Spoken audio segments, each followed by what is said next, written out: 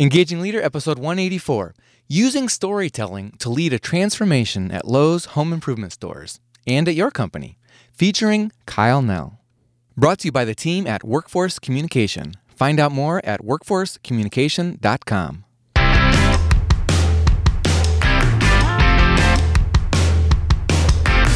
Does your leadership inspire trust, passion, and action? Welcome to the Engaging Leader podcast with Jesse Leahy, consultant, writer, and speaker. Jesse has helped executives engage hundreds of thousands of people. Join us now for principles to communicate, engage, and lead with greater impact.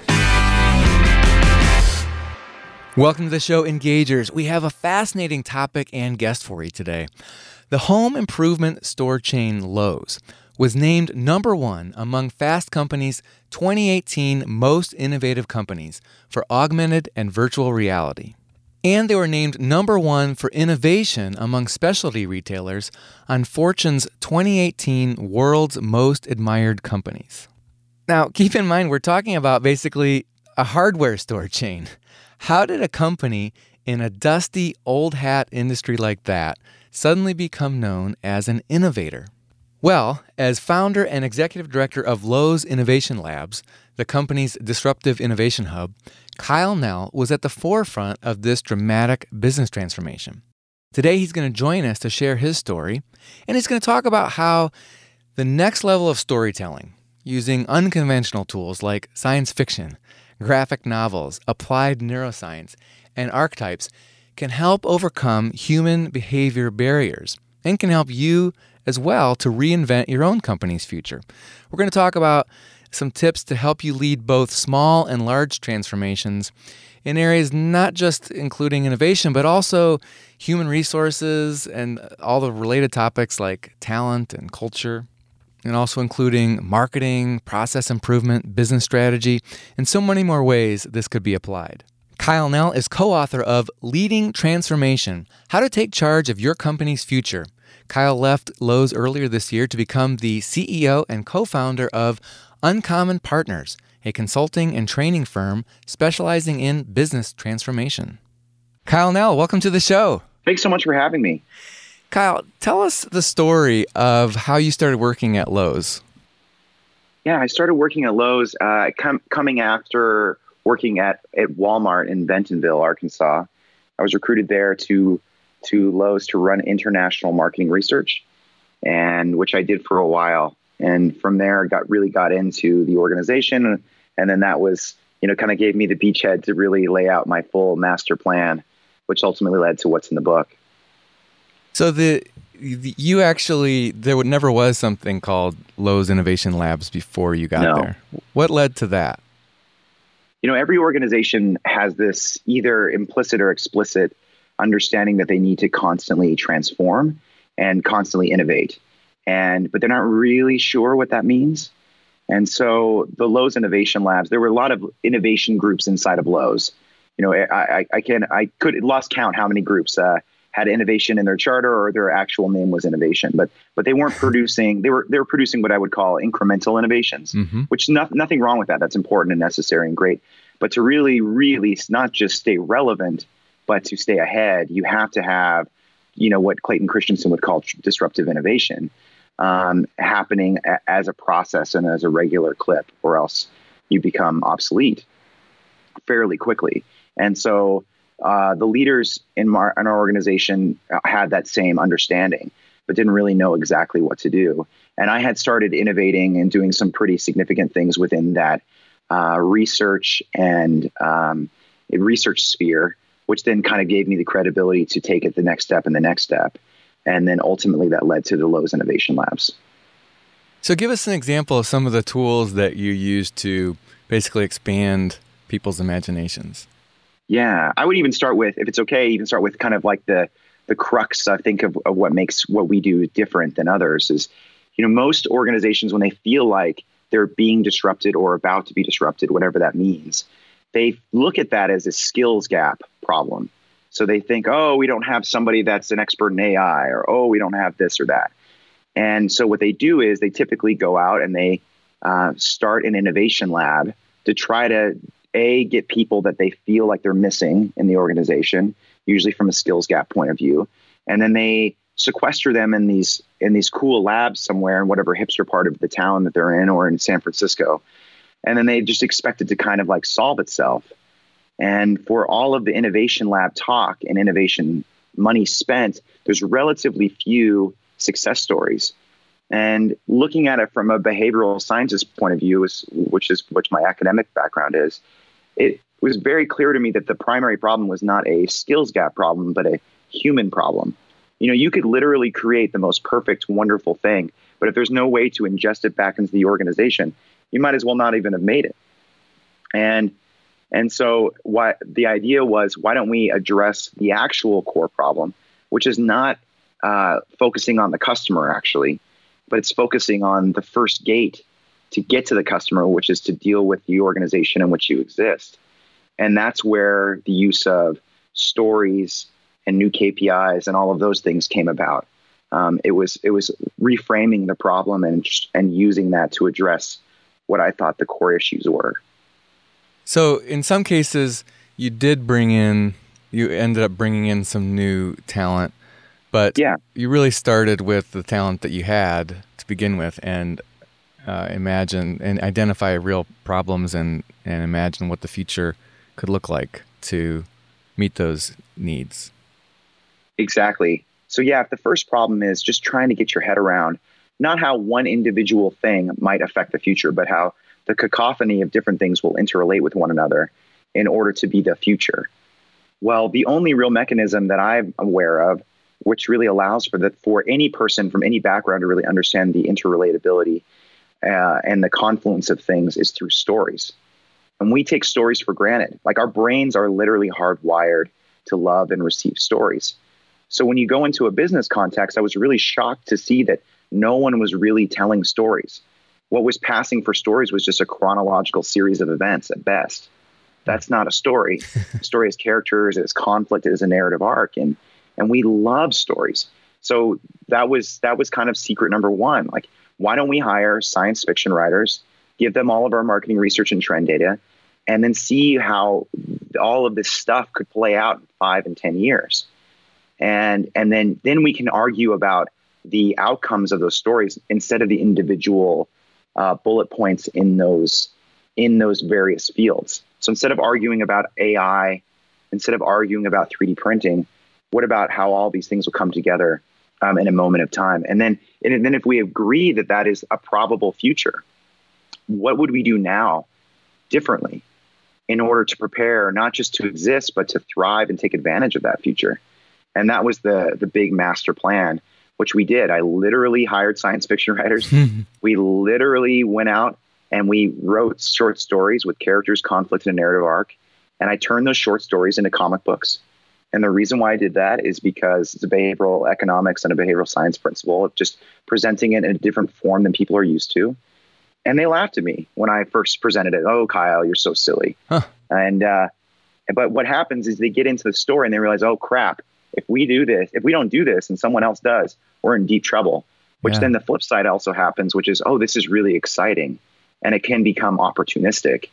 And that's how we started working on virtual and augmented reality before Oculus Rift even came out on Kickstarter. And now Lowe's this year was listed as the most innovative company in VR and AR, not amongst retailers, but in the world. There's no way you get from that to that unless there's something larger driving it. So we're talking about overall business transformations, more broadly speaking, but just, I know I'm going to get really granular here into the topic of just pure innovation, but give us an example so that our listeners can have a sense for like what kind of changes were you guys envisioning and where did it go? Yeah, so I can give you outputs and then I can talk about process, maybe if that makes sense. Yeah. So all of these started as stories, and the idea was that innovation wasn't this magical serendipitous event that happened, but it could be a process-driven system like anything else, but just needed very new tools to be able to make that happen. And so anyways, using story as an example as the base. So for instance, Lowe's, we built the largest virtual and augmented reality showrooms and stores. And like I said, no one would have expected Lowe's to be the most innovative VR AR company on the planet. Lowe's is not a VR and AR company at its core, but we are, or they are now. I guess I'm not part of Lowe's anymore. But also in parallel, helped to develop the first autonomous robots.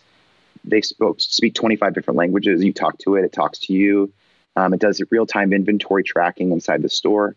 And those have been working for years now, and now have been adopted by many other retailers across the world. But that's a separate company that was in a partnership with this amazing company called Fellow Robots that was working on something wholly different until we shared with them the story that we developed. We also did a lot with additive manufacturing, so 3D printing. And we ultimately that laddered up to actually helping to put the first 3D printer in the International Space Station. So the first thing manufactured off of the planet, commercially manufactured off the planet, is a Lowe's tool that the astronauts used. That's amazing. Who would have ever thought that Lowe's would do that? And then the beauty of that was, it wasn't some marketing exercise. It was because they were pushing the boundaries of what 3D printing could do in a practical sense. And then we were able to partner with them and bring that tech down to earth as well, and then share what we had been building and give that to them. And it becomes these beautiful, uncommon partnerships that allow for mass change to happen. Okay, so I have to break this down into something I can get my head around. So the space station, I'm comparing this to the movie Apollo 13, when exactly Tom Hanks is out there in space and they need something that they don't have it. And so you fast forward, what could have happened today if they had that technology that you guys envisioned and brought to life is they just fire up the 3D printer, and the engineers back on Earth say, well, what you need is such and such, and we'll send you the plans for that. And they just print it off like in a metal piece or a plastic piece.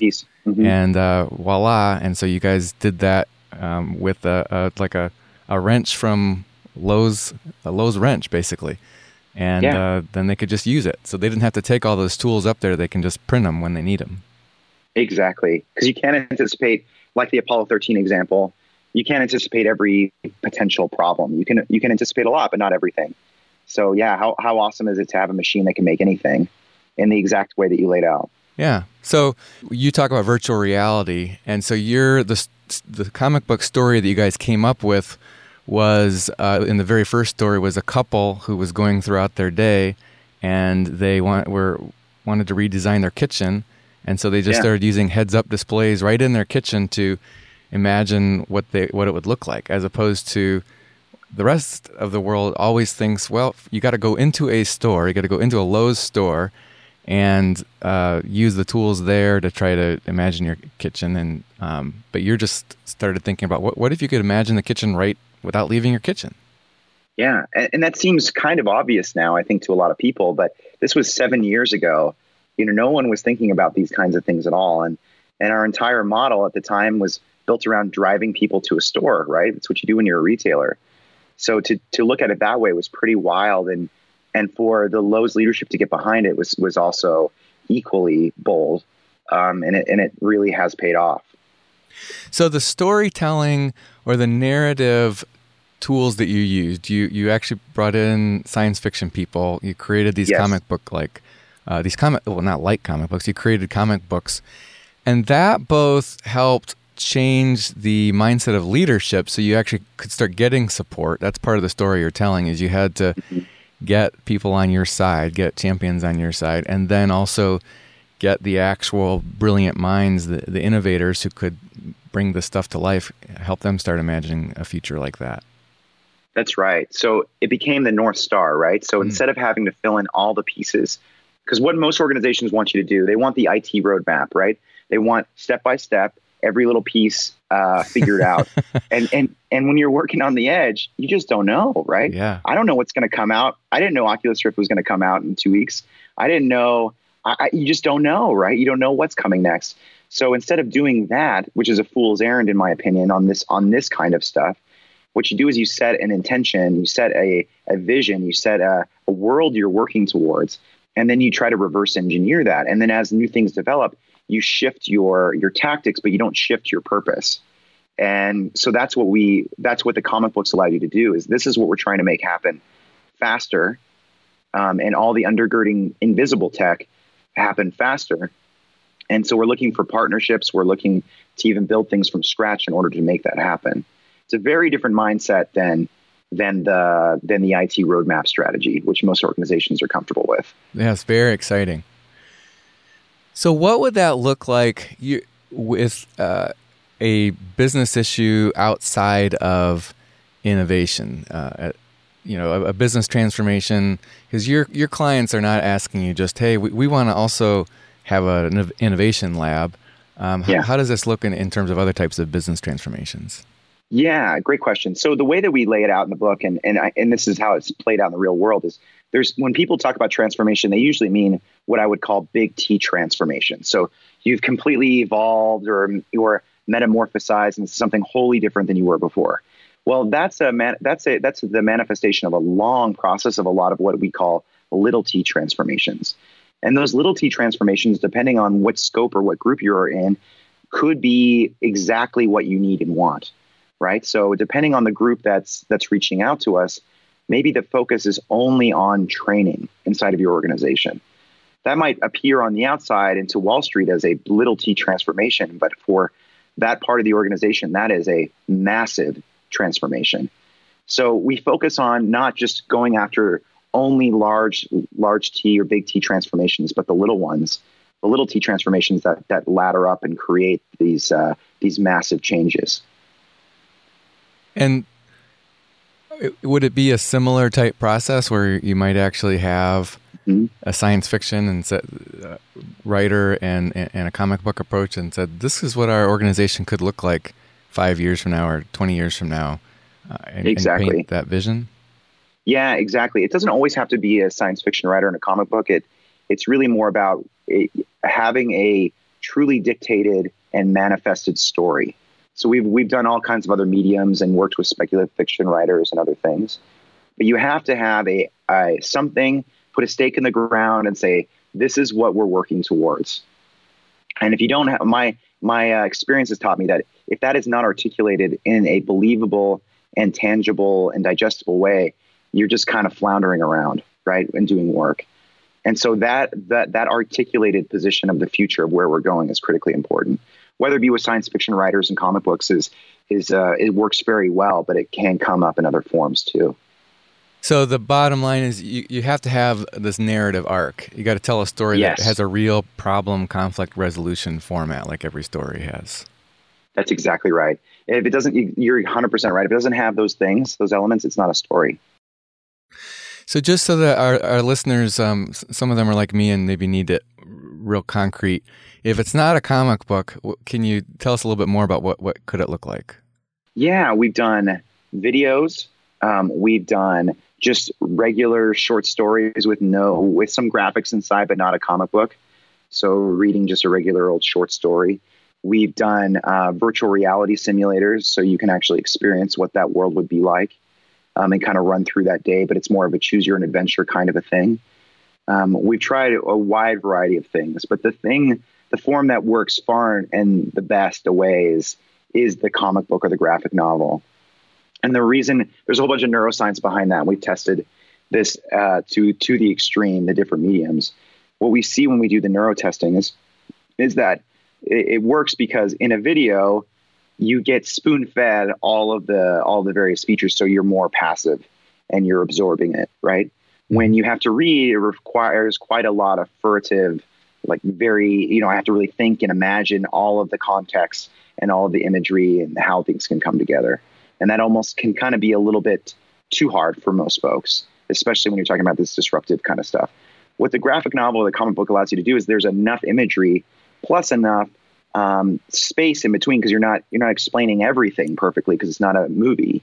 It requires enough engagement to be able to, but also enough imagination to kind of be in that sweet spot, so people then can put themselves into that future as well. So there's a lot of science to that magic of the comic book that seems to be the most effective tool for this process.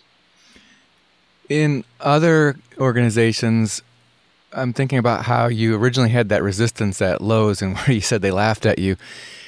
Does that still happen? Is that something? So if if one of our listeners wants to take this approach or hires you, should they still expect that kind of resistance at first? Yes, 100%. So it's always the most dangerous to be the first one to do anything, right? Mm-hmm. And so the first time I did this, it was insane. No one had ever done this before. I couldn't point to a case study of another organization that had tried this, right? So this was truly the cutting edge, and it could have totally blown up on my face. I had no idea, right? I had never tried it before, but it worked. So yeah, we have a lot of case studies that show that it works, but it is still very, very, very different than the normal way that most organizations operate, and most consultants will tell you should operate. So when you step into that spot where it's new and different, you're exposing yourself to ridicule and to all of the things that come about from being that person that's kind of out there. But there's huge benefits to trying something new as well. So I would say my experience has been, if people aren't openly laughing at what you're doing, you're not pushing it far enough. And so if you're not trying something different, then you're not really trying something different. And so that's a hard thing. Most people say they want to be innovative and they want to really push the envelope, but it's a lonely place to be. Anyone will tell you that's done that. It's a very lonely place to be. So yeah, expect it to happen, but just knowing that that's part of the process is also comforting as well. And that's just part of it. And then eventually, once we get through these pieces, then all of the stuff starts to show up, and then everybody pretends they were behind it all along. Is usually how it goes too. I wonder if you can share an example of, maybe it's a little T type transformation. I know one group of clients that tends to hire you are the chief human resource officers. Is there an example of, you may or may not want to get into names or whatever, but yeah, what types of things would a chief HR officer need your help with and could put this kind of a strategy in place? Right. So I can't name names for obvious reasons, but when you, one that comes to mind is, over and over again, you see our chief HR officers are saddled with a lot of responsibility and a lot of compliance. And basically they're like the place kicker on a football team, right? So when they do their job right, everyone goes, of course. But if they don't do their job right, then they're in deep trouble. and it's like every other part of every organization, it's getting incredibly hard. It's getting increasingly harder to do that kind of base job because things are shifting, expectations are shifting. And so when you're in an organization whose primary job is compliance, and then also kind of the story of the organization is kind of wrapped in there, it's getting harder. And so we find a lot of chief HR officers are coming to us and saying, help us think through what this story is of what we're doing and why we're doing all this stuff. And then help us reshuffle about how we could actually make these things happen. Instead of, well, we've always done it this way. I'm not going to get fired for doing what's always been done.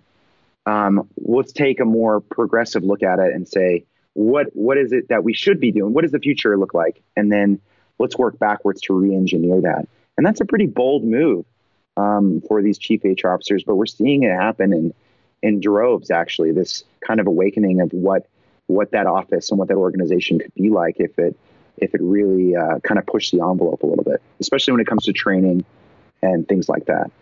What are, besides HR, what are some of the other areas that you're getting hired to help?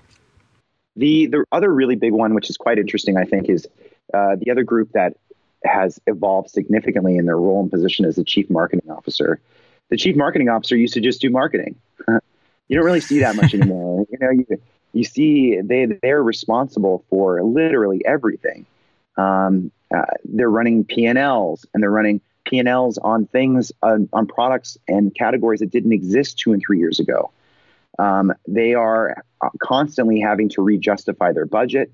They're trying to influence the organization and also product development as it keeps coming. I mean, they're managing shareholders. They're doing all kinds of things that maybe 10, 20 years ago, the chief marketing officer never did. And so that role has once again become increasingly complex. And going back to the core of what are we optimizing for? What is the future that we're going for? And then how do we reverse engineer that? So we spent a lot of time with quite a few chief marketing officers going through this same process, using these same tools, but applying it to their specific area and their specific focus. Kyle, if someone is listening to this and wanted to try some of these ideas today, even without hiring your firm, where could they start? What tools could they put into practice? Yeah, there's quite a few, and they're in the book, of course. But two things that I found to be critically important. One is just a very, very easy exercise, but can be very profound. So one is an archetypical exercise. So bear with me here. Everyone's probably familiar with Carl Jung and, all the various folks that have talked about archetypes, the hero, the outlaw, the caretaker, all that good stuff. There's different versions, but basically they're the same. Joseph Campbell type stuff. Exactly. Joseph Campbell is my personal hero, but yes, okay. Joseph Campbell. And if you haven't read any Joseph Campbell, that would be homework number one. What I did was, when I started early on, one of the biggest things that I learned was that we all are playing roles inside of our organization. And our organization is also playing a role. So identifying what archetypes our organization is, like our larger company is, and then what role our group might play within that organization, and then the individuals. So let me give you an example. So early on, I really struggled getting some of these things off the ground. Not from a technical standpoint, not from getting the executives on board, but getting kind of that middle layer, that VP, SVP layer. And I really struggled with that. And I didn't really understand why, because I had gotten the quote unquote buy-in. I had done all the right things. We had stuff that worked, but I could not get certain things, like, for instance, past legal. And I think no, that never happens. That. Never happens, right? And I was frustrated, and I was reading Joseph Campbell again, right? And it just kind of dawned on me, why don't I apply these same processes that Joseph Campbell uses for literature and for narrative to the real world? So I went home and I wrote down all of the people I needed to influence, their names. Then I wrote down what they wanted. I thought, from a career standpoint, what they really wanted. And then I wrote not what I wanted them to do, but what they wanted. And then I wrote down what I thought their archetype was. And what I realized very quickly was, and then I did the same thing for myself. And what I realized very quickly was, my archetype was directly in conflict with their archetype. So the folks that I struggled with were caretakers. These aren't bad people. Their job is literally there to make sure you don't burn the place down, right? And so what I did was, then I found language to reframe what it was that I was trying to do to match with what their archetype was. For instance, I would say things, I know this sounds super corny, but I would say things like, I would give examples of organizations that did not take measured risk, and they don't exist anymore. So if your job is to keep the company going, and you can show that if you don't take this measured risk, you are putting the company in jeopardy, that is a completely different situation than coming in and talking about Stores in Space. And so those kinds of little things really help. So I would say things like, it's risky not to take risk. Here's how I'm helping save the company. Or here's how we're providing new avenues or new optionality for the company that didn't exist before. All of a sudden, those organizations became my best friends, honestly and truly. And they then saw their job, by and large, in order to facilitate what we were doing, in order to do what their core responsibility was. We weren't opposed anymore. The work never changed.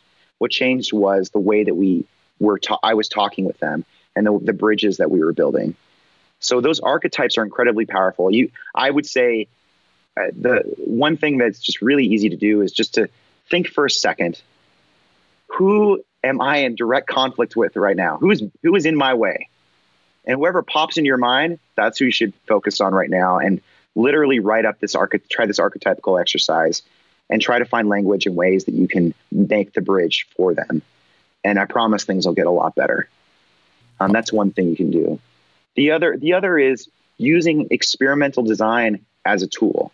I was shocked when I got into the real business world to see how little people were using experimental design as taught since third grade in any kind of testing and what was going on and what they were doing.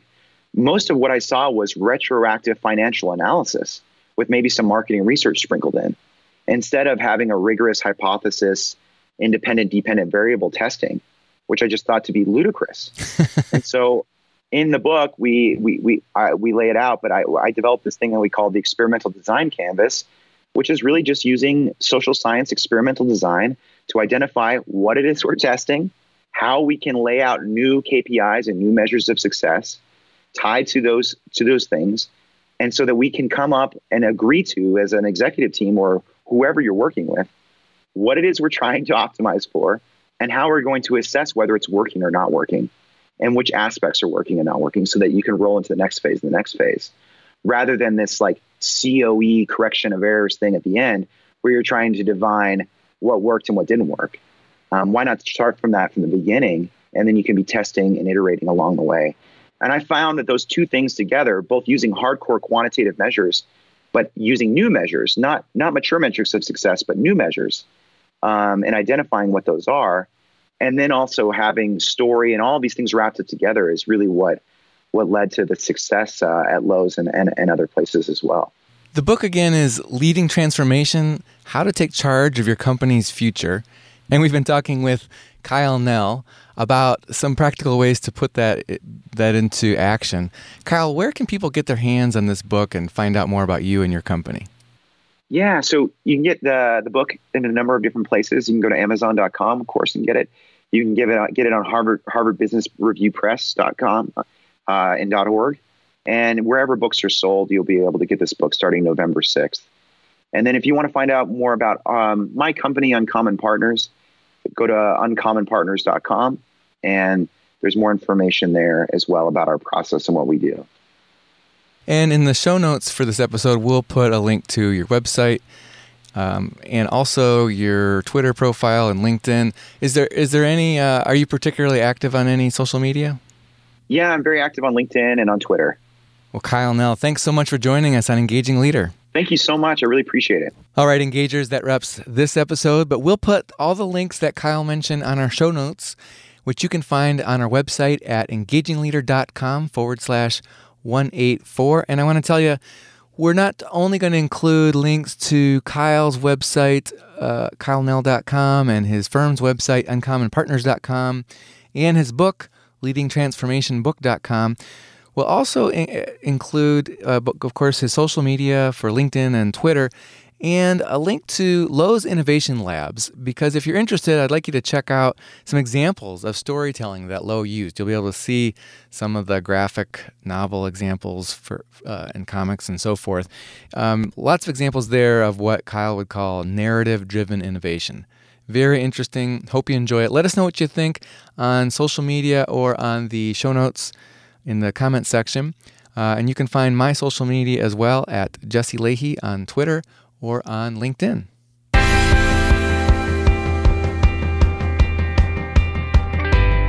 This is a production of Workforce Communication.